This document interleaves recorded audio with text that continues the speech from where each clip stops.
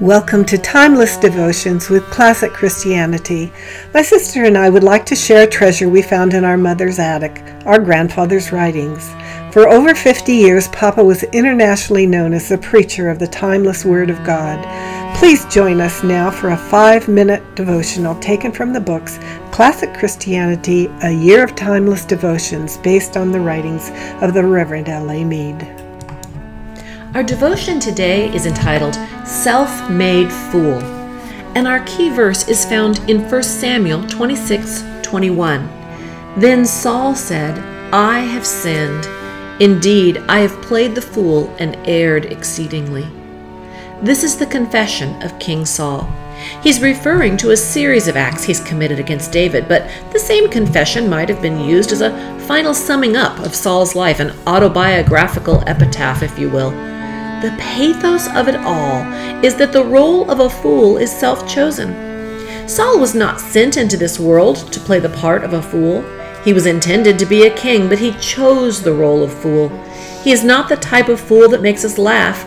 We weep bitter tears over him, for he pictures so many, even in our day. God has given his history to warn us, to plead, to lead us away from the path of sin. How plainly God shows us the end of sin, its price, and its folly. Oh, there was much to admire about Saul. He was a man of splendid physique, princely in his bearing, and Saul was a modest man.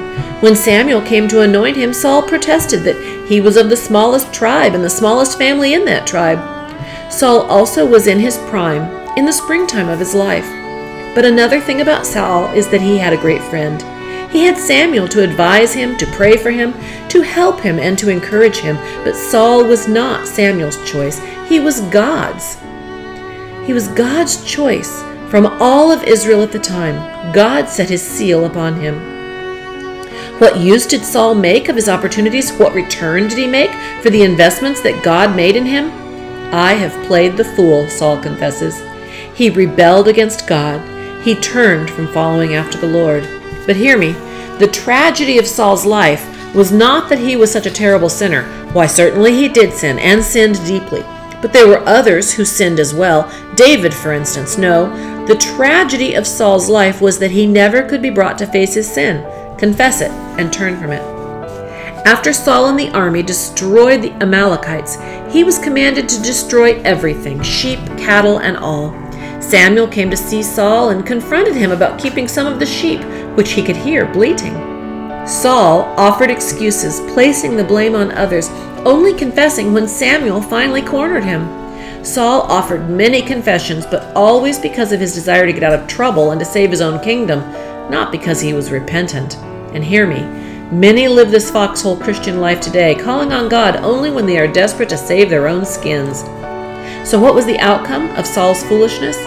He became a godless man. He became a wretched man. Saul had no peace in his heart, no hope for tomorrow. But listen, beloved, he did not go to his ruin alone. When I was a small boy, I would go to the woods with my father to cut great trees for our home.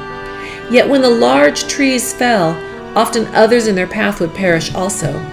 Just so, Saul's sons fell with him, as his foolishness affected all within his sphere of influence. The scriptures tell us that the fear of the Lord is the beginning of wisdom.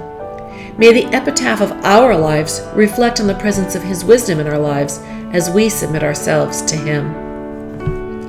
Heavenly Father, I realize that all wisdom comes from you. I know that you are the author, architect, and engineer of all.